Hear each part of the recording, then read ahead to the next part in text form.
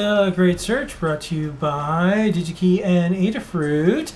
Every single week, Lady Ada is a private engineer to help you, yes, you find the things you need on digikey.com. Lady Ada, what in the world are you trying to find on digikey.com this week? Okay, this week we're going to locate some character LCDs that have alternative interfaces. So since we're going to slice the video, let's go to the overhead and I'll explain my current state. So this is a very standard character LCD display. It has a blue backlight and then white characters that shine through. It's like a negative polarity display. And this uses the parallel interface. So you have, in addition to power and ground, you have select and a right latch, enable pin, and then use either 4 or 8 I/O pins. So basically you need at least 6 I/O pins, and some people use, you can use up to like 9 I/O pins. And that's a lot of I/O pins. Most people don't want to spend that many pins, especially if you have low-cost microcontrollers that don't have a lot of GPIO. Why waste it on an LCD? So this is a sample that I got that has a SPI or I2C interface, and then I realized these are actually fairly popular. And there are a lot of options. So the place I got that only had blue and white. The trade-off is the backlight has to be on, and this is not daylight readable. But I thought I'd show how on digikey you can get almost like any configuration you want of character LCDs, including I2C or SPI interface. So let's go to my computers. So when I first looked up character, watch out, there's 2 categories. One is LED character and numeric, which I accidentally went to first. But what's nice is when you go down and you look at the image, you're like, wait, this is LED. This is not character LCD. So the LED works by, you see there's one LED for every segment, and it literally like blasts light through it to light up that segment. Whereas with character LCDs, instead of LEDs, what they do is they have an 8x5 dot matrix, and the liquid crystal turns on or off to let the backlight through, or if it's transflective, it reflects light back into your eye. So different uses, some people are like, when should I use LED versus LCD?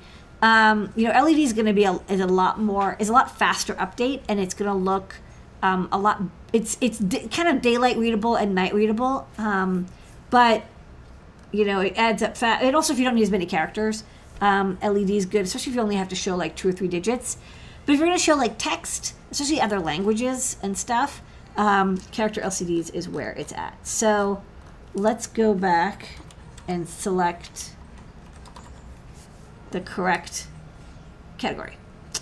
Okay, so lots of options. And you'll notice there's a lot of different varieties. There are character LCDs like these. And if you remember a long time ago, we covered an I2C to LCD converter chip. This is a raw LCD, so you don't write it with I2C or even parallel. You actually have to like toggle all the I/O pins very, very fast. Usually you have a controller driver chip to do that. Some microcontrollers have a built-in LCD driver, but like it's a very specific thing. And I think we did a show a few months ago, maybe a year or 2 ago, where I showed like, hey, you can manually control it with a GPIO on any microcontroller, but it doesn't look very good. You get ghosting, and it's hard to keep up. So really, you want a microcontroller that supports it.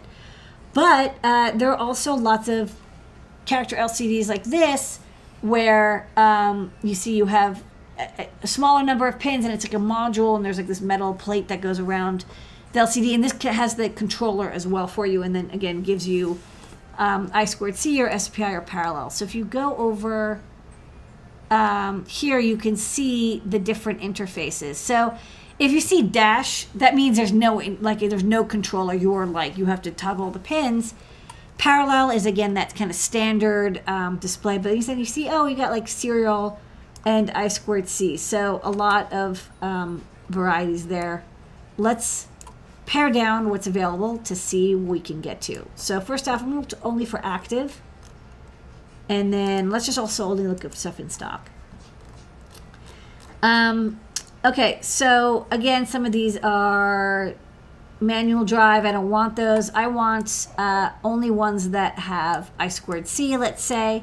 So I'm going to select all these and then option click I2C over here. And then we've got 75 options. So lots of options here. So not surprising, New Haven is like a big seller of these. Some of these have an RGB backlight, and you'll notice there's like two basic types of LCDs. There's the ones that are negative polarizing, and these have kind of like a cool look because the backlight is the color of the text, and then the background is like a dark blue or black, and they look, I mean, they're very striking looking. But they, again, are not very daylight readable. If you want daylight readable ones, ironically, you want to get ones that have black text, and especially if they say transflective. I think, yeah, the transflective ones rather than the passive ones are the ones that look best in daylight. You also want to check the data sheet. People always ask me, like, what kind of LCDs are best for daylight. So definitely don't get the negative polarity ones, get the positive. Second, you can get them with different color backlights. Now you're going to pay more if you want an RGB backlight like this one. But what's cool is you can actually do color mixing to get, like, you know, any shade. And it could be nice if you want to, like, I use RGB backlights for our testers because people don't always read the text, but if it's like flashing red, they're like, uh-oh, something went wrong. Whereas it's a nice green color, means go. So even though I don't use all the colors, you know, sometimes I have the stick. If it's in the middle of programming, I'll make it orange or blue, and then green or red on success or fail. So there's a couple different types here. There's this is like a slim type, which is, I think, very cute, and I like the little mounting tabs. There's also ones that are FPC mount. This is kind of like a classic original style. All of them, by the way, will have LED backlights. The old style used to have electroluminescent panel, and they were extremely loud and very power consuming. Now it's LED, which means you can often PWM the backlight as well. There's also OLED versions. They're more expensive, but they like look really cool because again, they have that nice glowing look, and they do look better during daylight. But they're a little bit more expensive. They also come in, like, you know, you can get 4 by 20 is kind of the largest you're going to get. 4 rows by 20 characters. But you can get like 2 by 8, 10 by 4. You'll get anything almost less than that. It's just that 20 by 4 is the largest of the classic LCD configurations. If you want something bigger, you're gonna probably go with a TFT display. So there's a lot of options here. Another thing to watch for is these days almost all LCDs run from 3 or 5 volts, but some of the older chipsets only run off of 5. And so if you are using a modern microcontroller, check the voltage supply to see. Like, it's not guaranteed. Like this one, for example, you see it's like a 5 volt only. It's an old style. You know, like this is like yellow background is very old style. And then some of the modern ones only run from 3.3, not 3 to 5. So it's not guaranteed that you're going to get 3 volt or 5 volt compatibility. Do take a look to see what it is. Oh yeah, IAP, that was the one that the sample I was using, which is very cool. So in fact, I think that this is going to be, because this is pin compatible, code compatible, this is going to be my pick. I like this because it's got the transflective display, cool white background. I2C uses the chipset that I've already got code for, black text on white.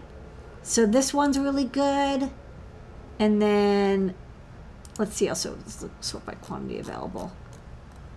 Yeah, this one's really good, and then this one. These are both two that I think would be really, really sweet. Very nice looking.